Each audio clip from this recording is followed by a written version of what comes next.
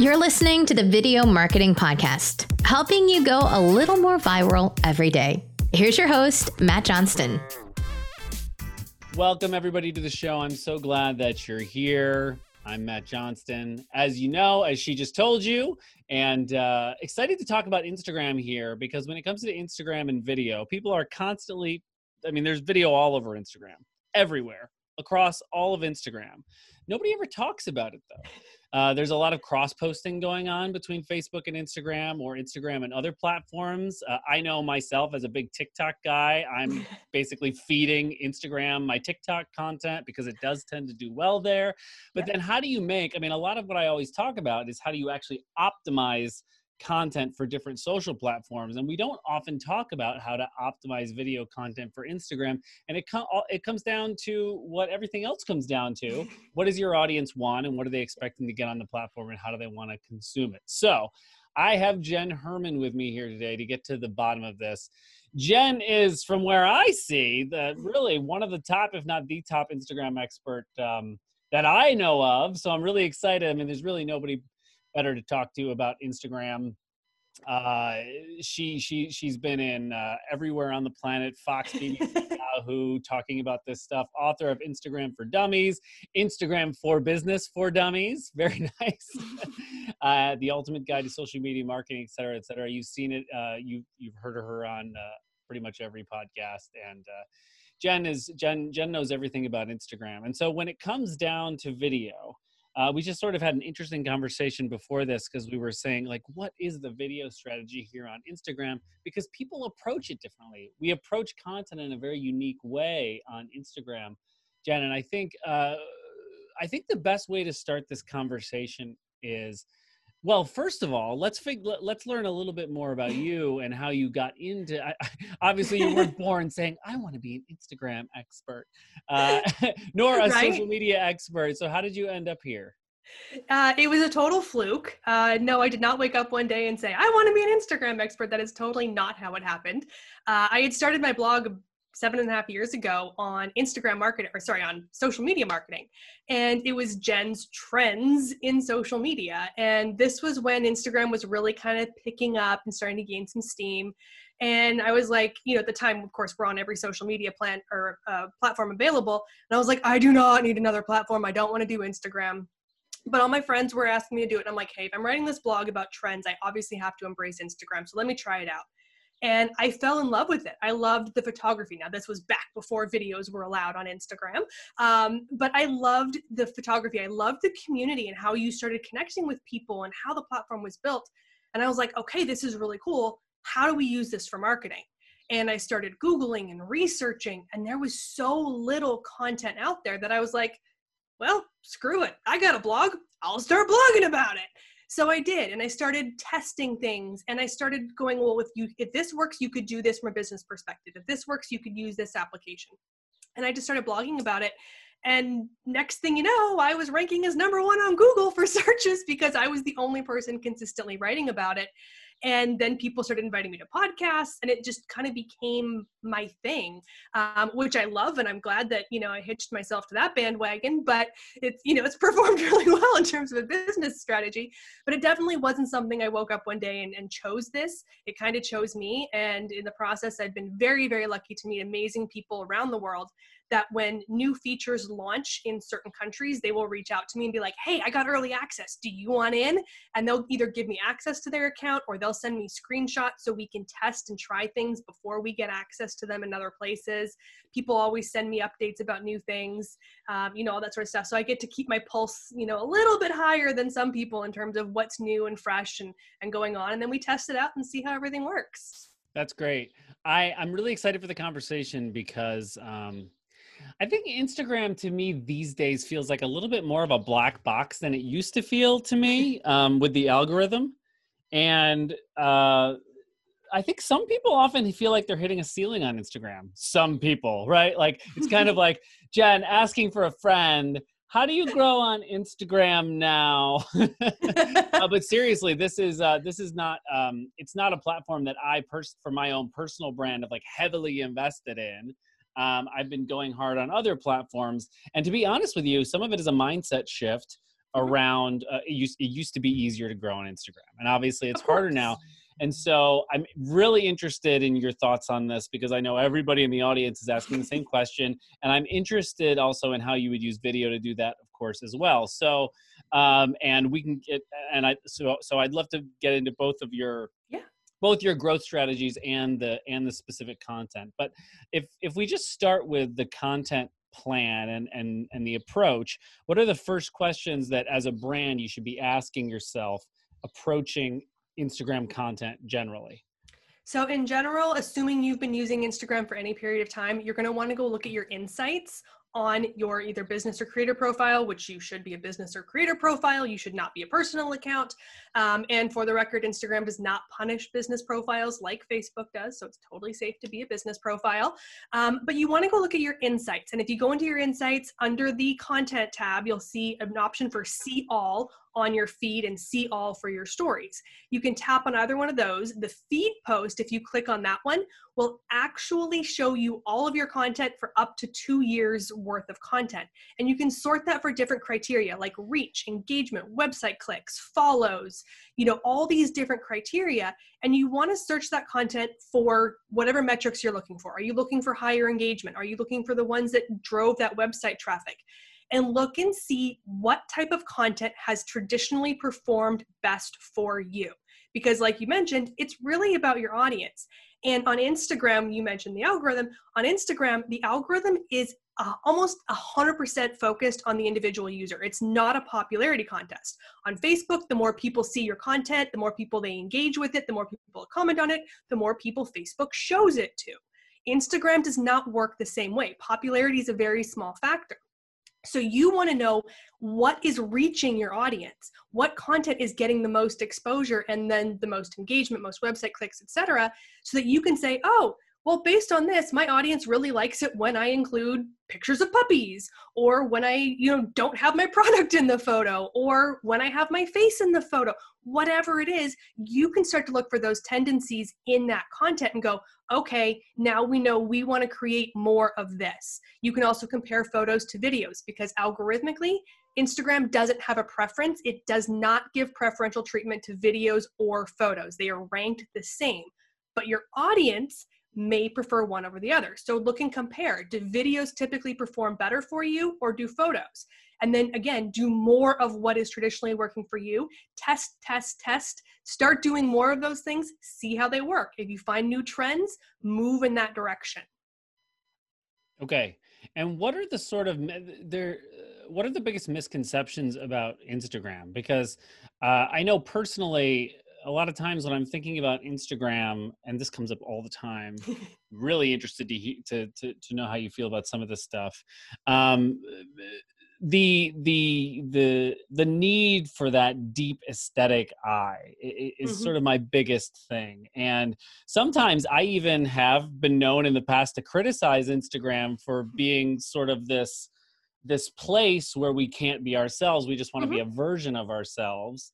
At the same time, though, you can't help but think that is potentially a limiting belief, but also more of an obstacle that you're creating for yourself, that you cannot be more you, more vulnerable, whatever it may be.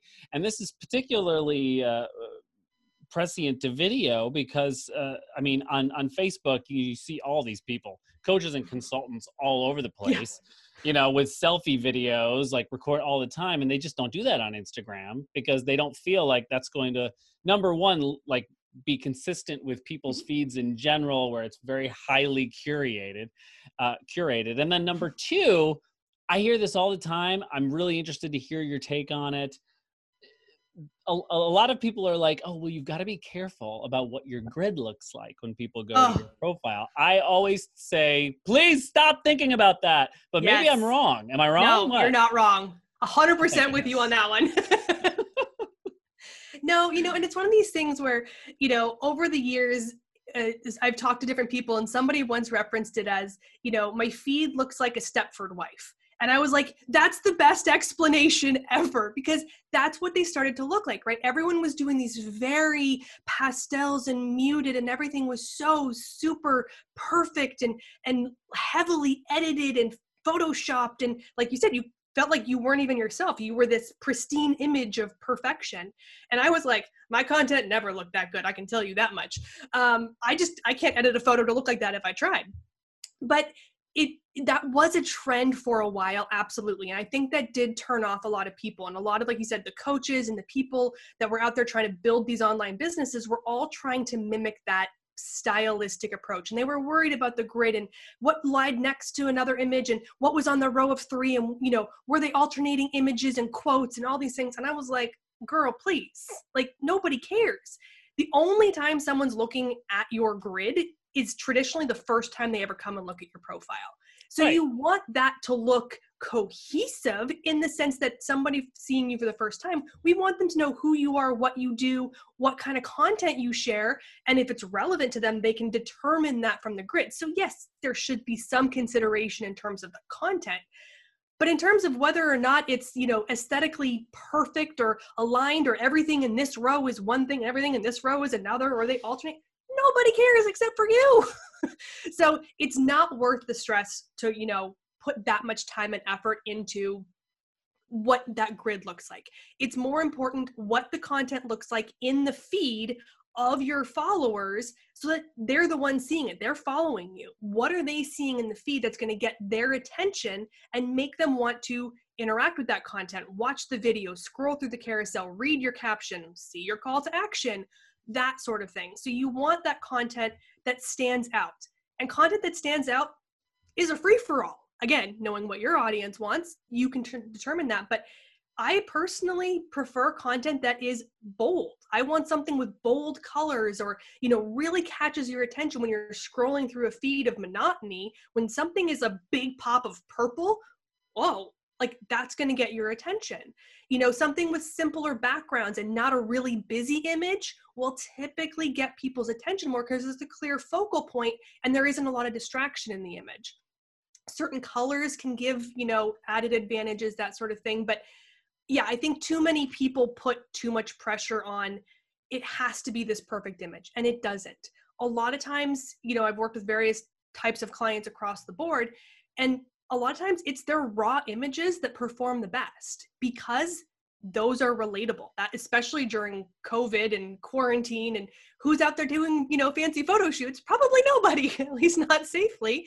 So those more raw or unfiltered type images tend to be more relatable. And those can be some of your best performing content when performed well within your content strategy. Yeah, see, that's what's interesting because I'm always we always talk about being native. Mm-hmm. And because the more native you are with your content, I don't know. I suppose it would get more engaging. You would think. And in general, again, you have to test your audience. In general, I think people want that more native, kind of organic, real, raw. That's why Instagram stories have become so popular because they are what Instagram was 6-7 years ago when it was instant and it was simple filters and it wasn't heavily processed. And Instagram stories are that real, raw, instant connection. And I always talk to people and I laugh because they're like, oh, I get way more conversions from my Instagram stories because, but I don't know why. And I'm like, because you're being real and unfiltered in your stories. You let your hair down, so to speak. You're talking the way you talk. Your feed content is so polished. It's so corporate. It's so perfectly curated that people aren't attracted to it. But in your Instagram stories, you're making jokes, you're laughing, you're tripping over your words, you're doing all these normal things, and people go, hey, I can relate to that person. I want to buy their course. I want to buy their program. I want to sign up. I want to buy their book, whatever it is, because they can relate to that person. So stories tend to drive those higher conversions as a result. And those are sort of inherently not pretty at all. Exactly. Right? So at the end of the day, really, I think that it's sort of like, how do we look at the mold and how does that mold help us achieve whatever our business goals may be?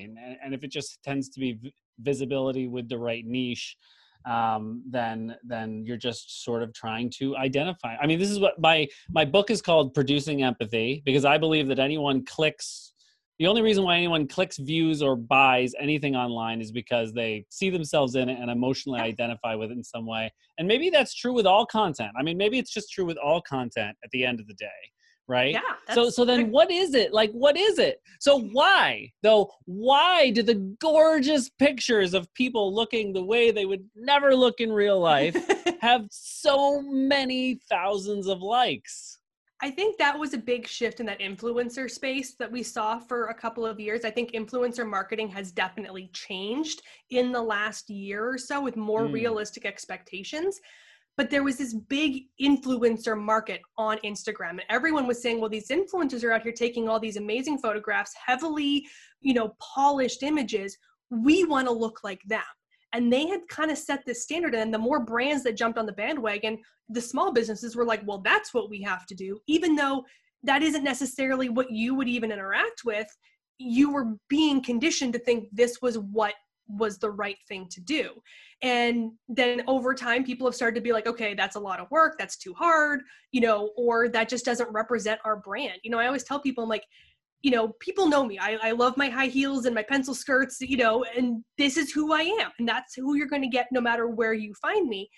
But that's my style. That's okay for me to embrace that. I'm not going to show up in, board shorts and a surfboard because people are like, who the heck are you? Like, I don't go in the ocean.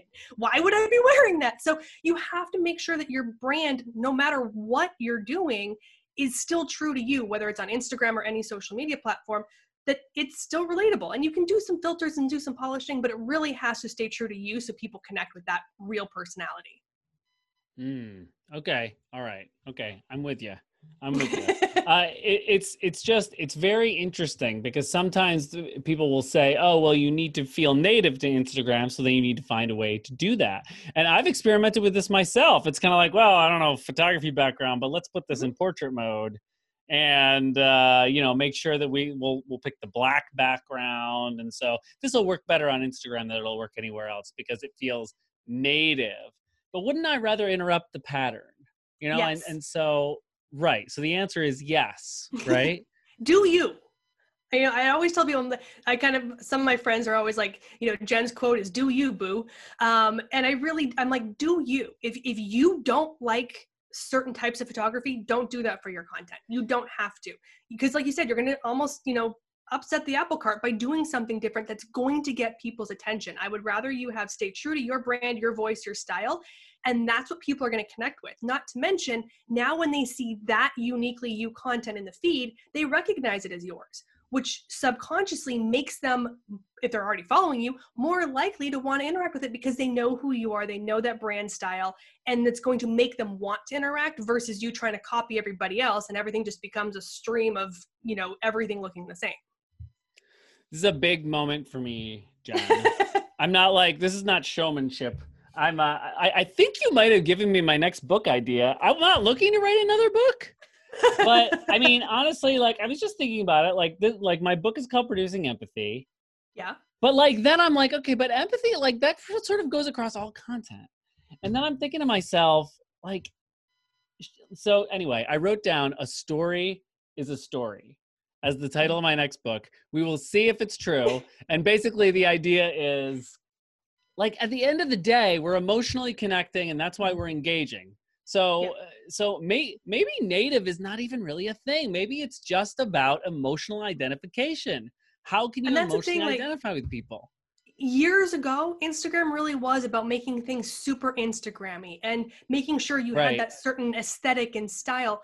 But it's such a broad platform now, and there's such a broad audience that yes, you still want pretty pictures. It's a visual platform. You have to get people's attention with a pretty picture or video. But it definitely was a photography app to start, right? I mean, It started as a photography app, yeah. Right, but it's evolved, and people share memes, and they share quotes and graphics, which I still don't like on the platform, but people do it, and they get good engagement because it's such a broader audience. Why don't you like them on the platform? I'm curious. What's that?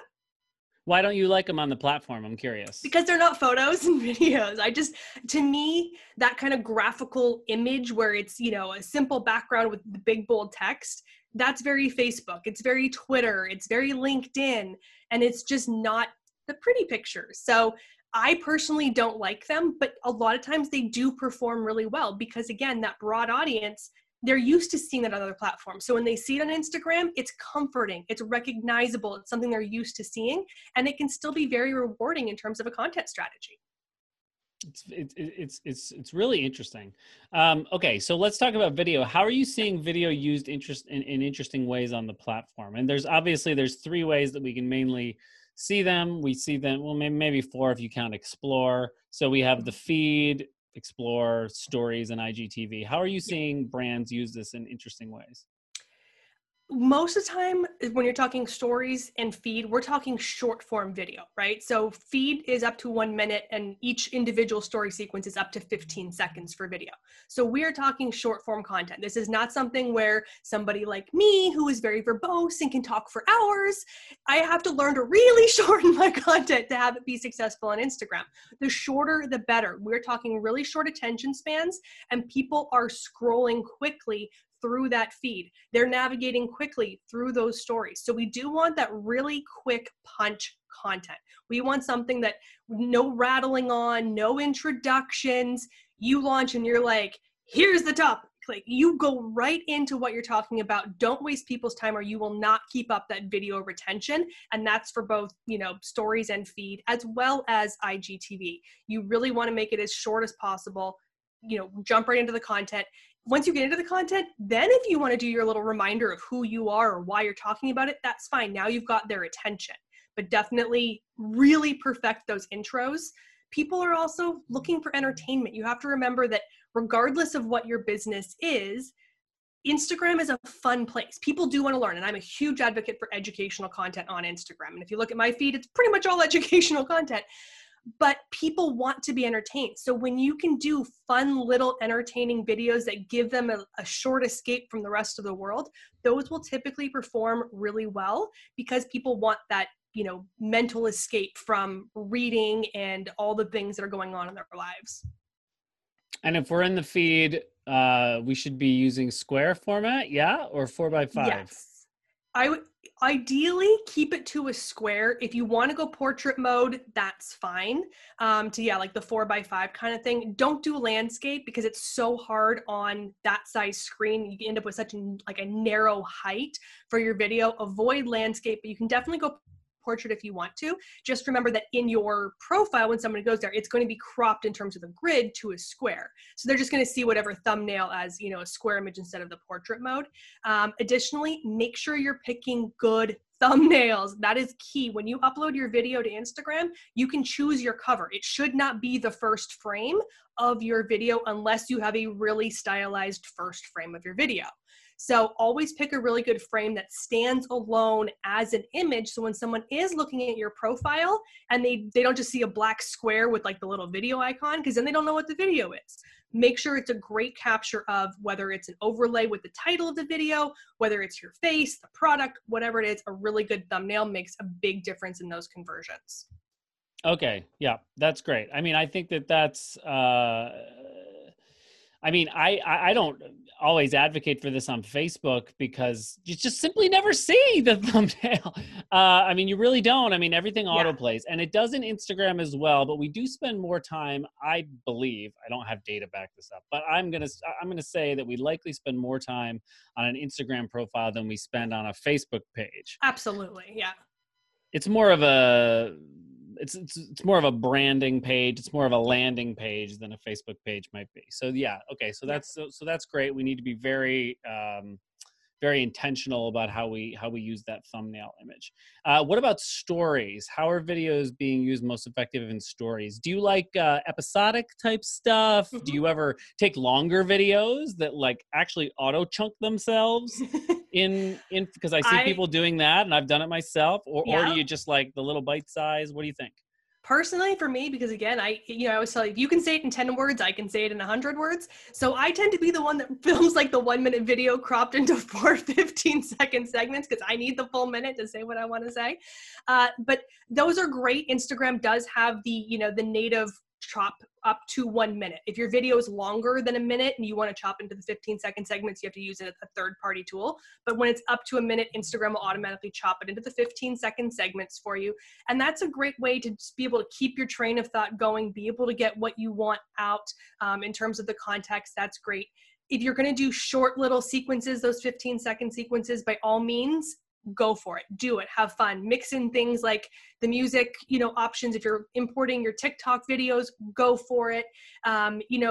It's the great thing about stories is there's so much variety to how you can create the content that no one's content should ever look like anybody else's. You can add all the text overlays, the doodles, the stickers, all the interactive components that really make it unique to you. A couple best recommendations is pick 2 or 3 filters that are consistent for your brand and use those consistently on all of your stories. So if you're always going to use, Paris and, Tokyo, great. Those are your 2, filters, and you're always going to use those. Be those consistently. Pick a couple of color fonts and use those consistently. So if you're always going to use white font, blue font or yellow font, those are your 3 brand colors. That's all you use for your font options. Even the font style, like I always use the neon font, which is very cursive because that's very on brand for me.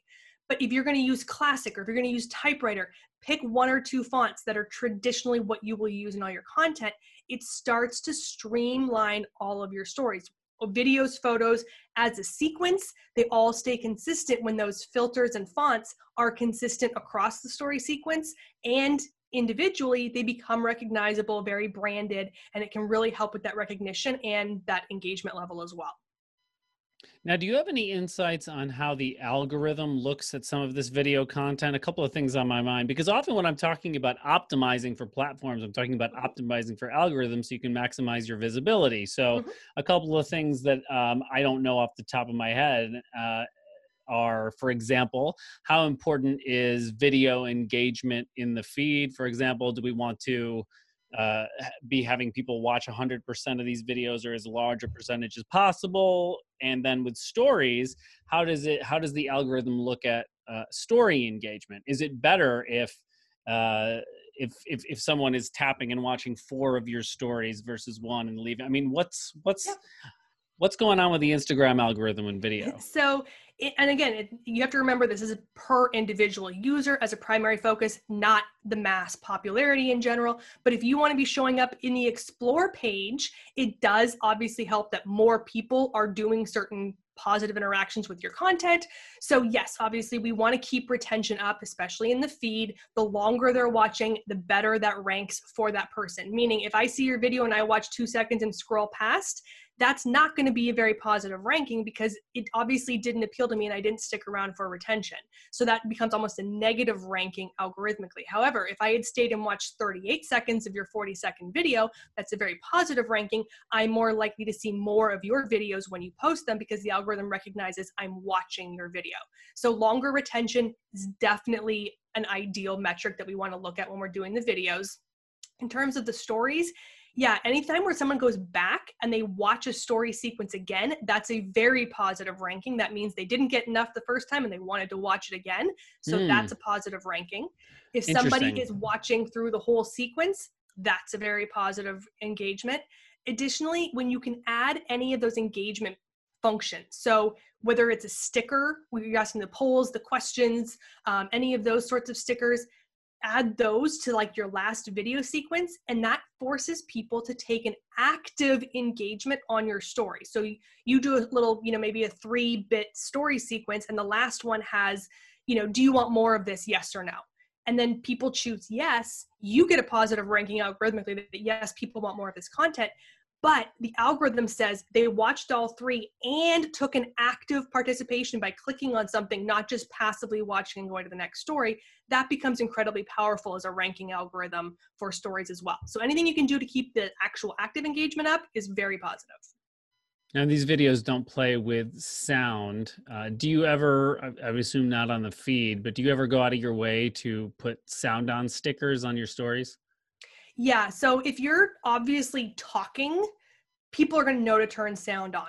If you've got something where there's music playing in the background or there's a voiceover on a video, absolutely add the sound on sticker. It's a great way to, again, encourage people to know that there's something else happening and it's a more active environment for them to listen than to just passively watch a video play through the sequence with no sound. Is that an engagement too? It is, because if you do sound you have on, to tap or something, right? Yeah, if they're tapping on it or doing anything on the screen, that becomes an active engagement. Yeah, I'd highly recommend that folks do this on their TikTok stuff. I mean, since it's so related to music and sound in general, just putting that, all you got to do is put the sticker on, right? But you have to put it on each individual story, right? Well, once you turn the volume on the first one, the rest of them will play with volume on. So as long as they're catching it on the first video, then you'll be fine. Yep. Good stuff. Good stuff. Okay. Anything, and I know we don't want to talk about it a whole lot, but it is video only. IGTV, where are we at right now with IGTV? Yeah. So the fun thing is they keep changing it every 2 weeks. There's always a new feature, a new update, a new forced engagement. So they're constantly changing things. And here's the thing. I think IGTV has a lot of potential, but they have really struggled with its integration into the Instagram platform. We've been saying that for 2 years now. Seriously. Like, I'm like, why is it a standalone app? People are not going to go someplace else to watch these videos. So it's definitely something that can be valuable if you do it the right way. Instagram is pushing certain things. So now you can put that preview into your feed. It used to be a 1-minute preview. Now it's a 15-second preview because they found people were watching the minute and not carrying through. So now they're like, oh, well, we'll give you 15 seconds and that'll force you to IGTV, which doesn't seem to be making any difference. So I'm sure they're going to change it again. But remember that 15 seconds in the feed, if people are going to watch that, you have 15 seconds to capture their attention enough to make them click keep watching to watch the whole video. So again, super powerful intros are important with your IGTV videos. Also, now all of your Instagram live replays used to go to your Instagram stories and stay there for 24 hours. Oh no, now your Instagram live replays go to IGTV. So if you're going to do a live show and you've been, great, your replays are probably down significantly. Make sure you're doing follow-ups to your IG live that say, catch the replay and put your IGTV link, because anybody can put an IGTV link on their Instagram stories. You can't necessarily do the swipe up link if you don't have the 10,000 followers, but anybody can put their IGTV link on a story. So you can put a reminder after the live video to send them over to IGTV to watch that video replay, so you can still try to get as many of those replays as possible. And that does make it super easy because now you can automatically, if you're doing lives regularly, weekly, monthly, whatever it is, now you've got guaranteed content going to your IGTV channel so that you have things there and available. Couple key tips, IGTV, I would aim for under 10 minutes. Typically, again, people don't have super long attention spans. You can do up to an hour. And if you want to do webinar style content, go for it. But realize that most people aren't likely to watch super long form content on a mobile device. And most people are accessing it on a mobile device. Although you can now watch Instagram Live and things like that on the desktop. So I usually say keep it under 10 minutes for Instagram Live or for Instagram TV. And then also, again, cover images are important because that explore feed, if someone is going to IGTV, they're seeing that cover image. So I recommend creating custom thumbnails for your IGTV that have, what the content is, the description, even say, 3-minute video, like put that on there in that cover image so people know what they're getting into. Yeah. And should we go out of our way to make them vertical? Ideally, yes. I mean, they're allowing, landscape and rotation and things now. If you can still do it vertical, it's still typically how people are consuming content on IGTV, and the Instagram lives are going in there as vertical. So it helps to keep the content consistent if you're doing it in a vertical format, but you don't have to. Okay, I want to make sure that we talk about discovery because this is a big point of contention about how you get seen there. And this is something that I've been talking about a lot lately because I'm a much heavier user and have more expertise on TikTok. And then obviously Reels is coming out soon. There's all this news about Reels. And I keep saying I'm not worried about Reels, you guys, because Reels may allow us to create TikTok-like content, but it won't have the For You page. I don't know how familiar you are with TikTok, but it won't have that discovery engine. TikTok has the best discovery engine I've ever seen.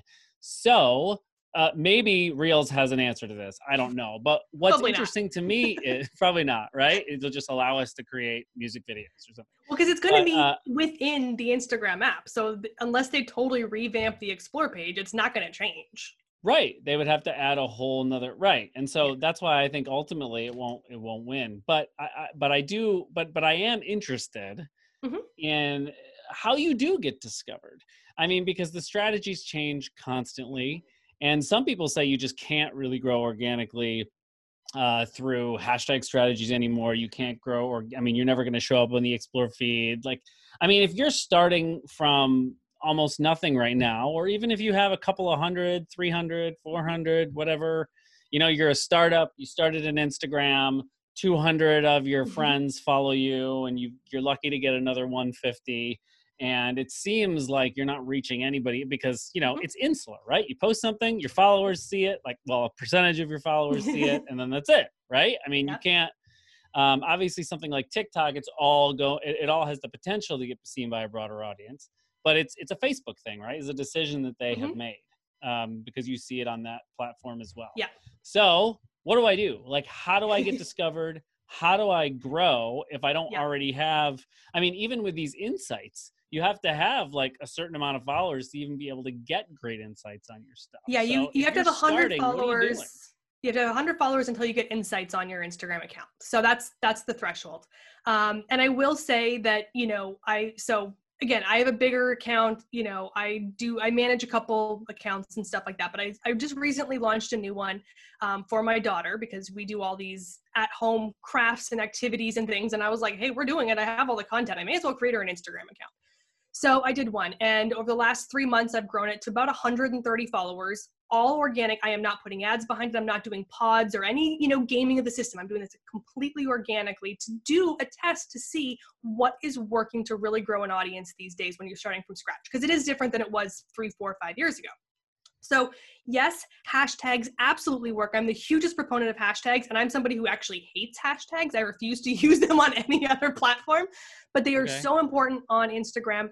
And with her account, which again has 130 followers, I will, with the right hashtag strategy, consistently get at least 200 to 300 views on her content. So I'm getting double to triple the views on her content that I have followers. And that's all coming from hashtags because I'm using the right strategy and putting the right content out there that target audience wants to see. And that will get me to the explore page. So in order to get on the explore page, you have to have high performing content with followers and non-followers. If your content is performing fabulously with your followers, but non-followers are not seeing it or interacting with it, it will not show up on the explore page, because if non-followers are liking it, why would they put it out there for more non-followers? So it's important that you use things like hashtags, like location tags, things like that to get your content into search. Instagram search sucks, okay? I've been saying this from the get-go. If I could fix anything, it would be their search parameters on the platform, because you can't search for a topic. I can't go in there and search for video tips. That's not a thing I can do, but I can search for hashtag video tips. So if you want to be found in search, if you want someone to find you for whatever it is you do, you have to have hashtags in there to be showing up in those searches, or using location searches. If you maybe have a local, geographically based business, that sort of thing, location tags can help as well. So you do want to use those. That gets you the non-follower performance. Therefore, if you're getting non-followers and followers liking your content, you have a chance of showing up in the explore feed, regardless of follower count. You can get on the explore feed if you have 30 likes. You don't need 3,000 to get on the explore page. But the explore page is also algorithmically sorted per individual. It's 100% customized to each person. So 10 people can open up the explore page at the same time and see completely different content. If you don't like what you're seeing in the explore feed, then stop interacting with that content and start interacting with new things. So Instagram will test you and it will show you new things. If you stop and watch that video in the explore feed, it's going to show you more of that. If you scroll past it, it makes a note of that, and it will pay attention to the videos that you are watching in the explore feed. The photos that you tap on and go to from the explore feed, the algorithm is ranking all of that content, and it will then sort it based on your interaction with those content. So there's no way to guarantee you're showing up on the explore page. You have to have high performing followers and non-followers content, and your content has to be relevant to that person who is now looking at it for it to show up. But then there's also timing and saturation. I always joke about, like, I'm huge onto like the royal family and everything. And if you look at my explore page, it's a lot of royal family. But if Meghan Markle walks out her front door and there's 5 billion photos of her, my Instagram Explore feed isn't going to be 5 billion photos of her. It's going to selectively choose 20. So algorithmically, it's less likely you're going to show up. But if you have new Meghan Markle content and there's nothing new in the news, you're more likely to show up in my Explore feed because it's new content that the algorithm knows I'm going to want to see. So there's all these factors that tie in and make the Explore feed very complicated. Okay, this is interesting. Okay, so first let's reverse engineer what you're saying, and then I want to Yes. and then I want to hear the strategy. But I think there's some misconceptions around why you would use hashtags for discovery in the first place. You're talking about search, so it's not actually people that are following these hashtags and get these hashtags in their feed. It's actually mostly search. It's mostly search. Most people aren't following hashtags in their feed. Some people are, but again, in that situation, like I follow hashtag San Diego restaurants, so I can find new restaurants and things that are going on.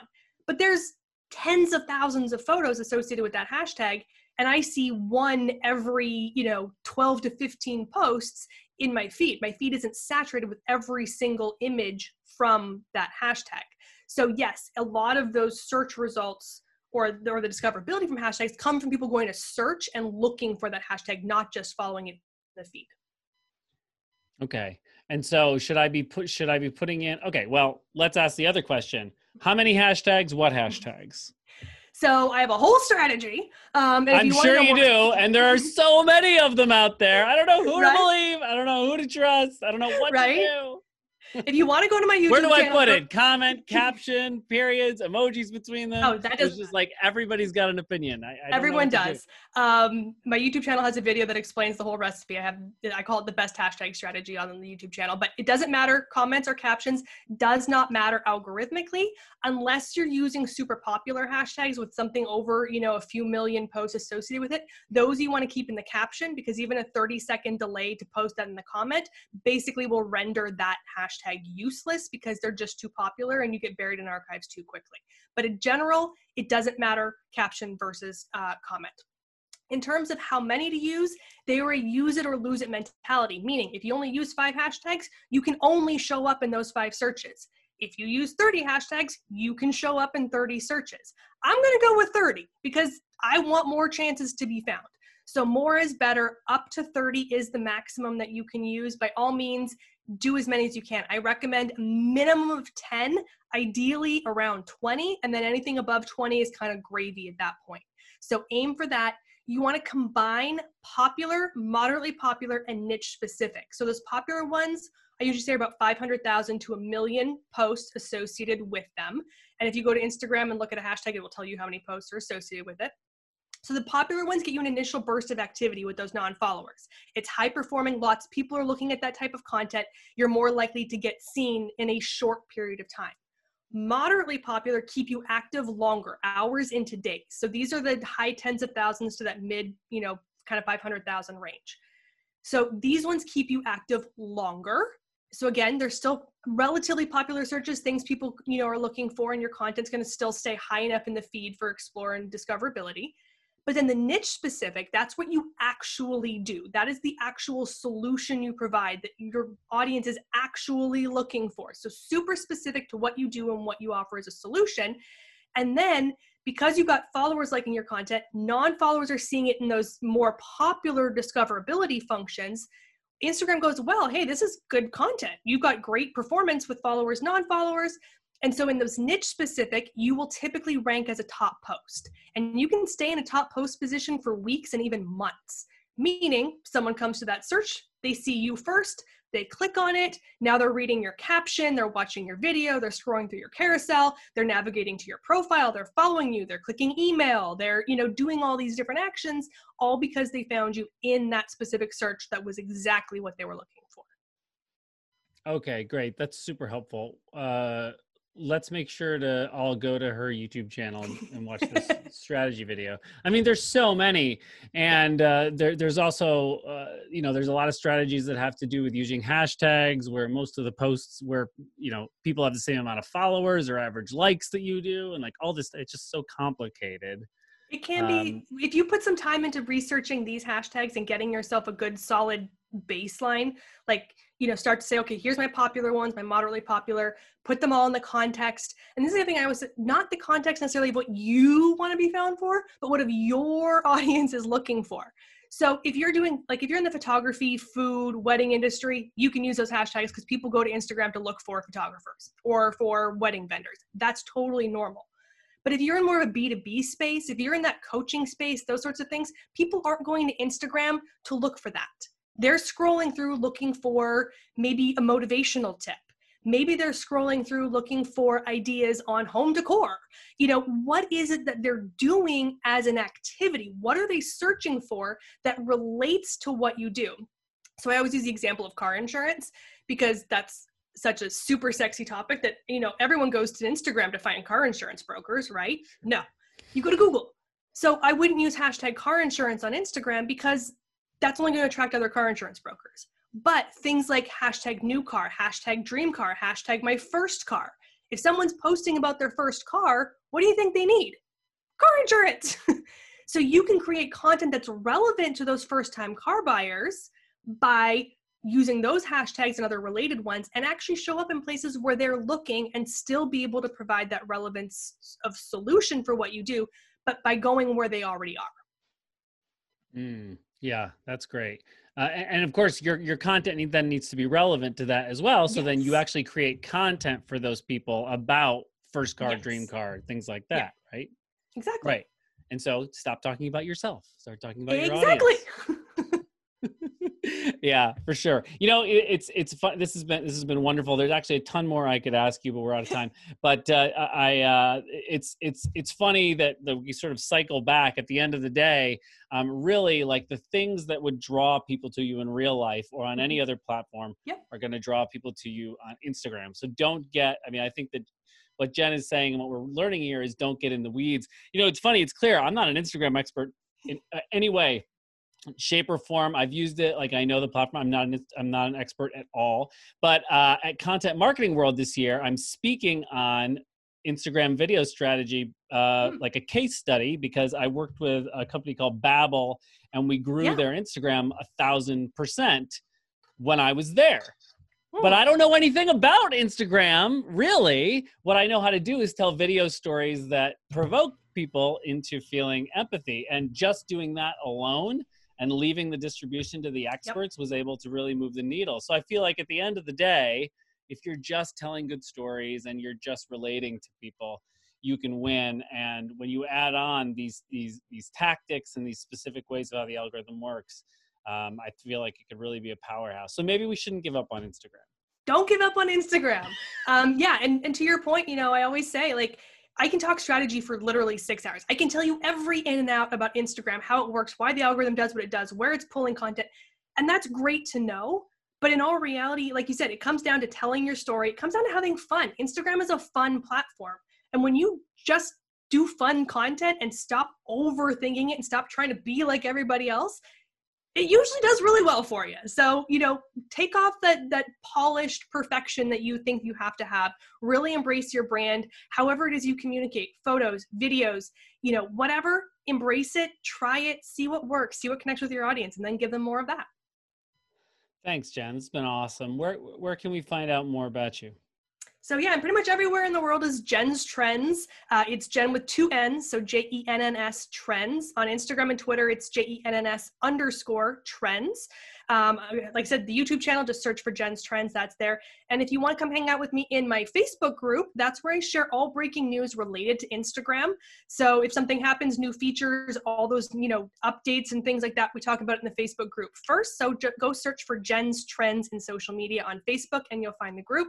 And you can always reach out to me if you're interested in having me on your podcast. If you want training or consulting or anything like that, you can always shoot me an email at jen@jenstrends.com. You absolutely should. This is the most fascinating Instagram discussion I've ever had. So Yay! Jenn, thank you so much. I really appreciate it. And thank you all for being here. We'll see you next time and looking forward to it.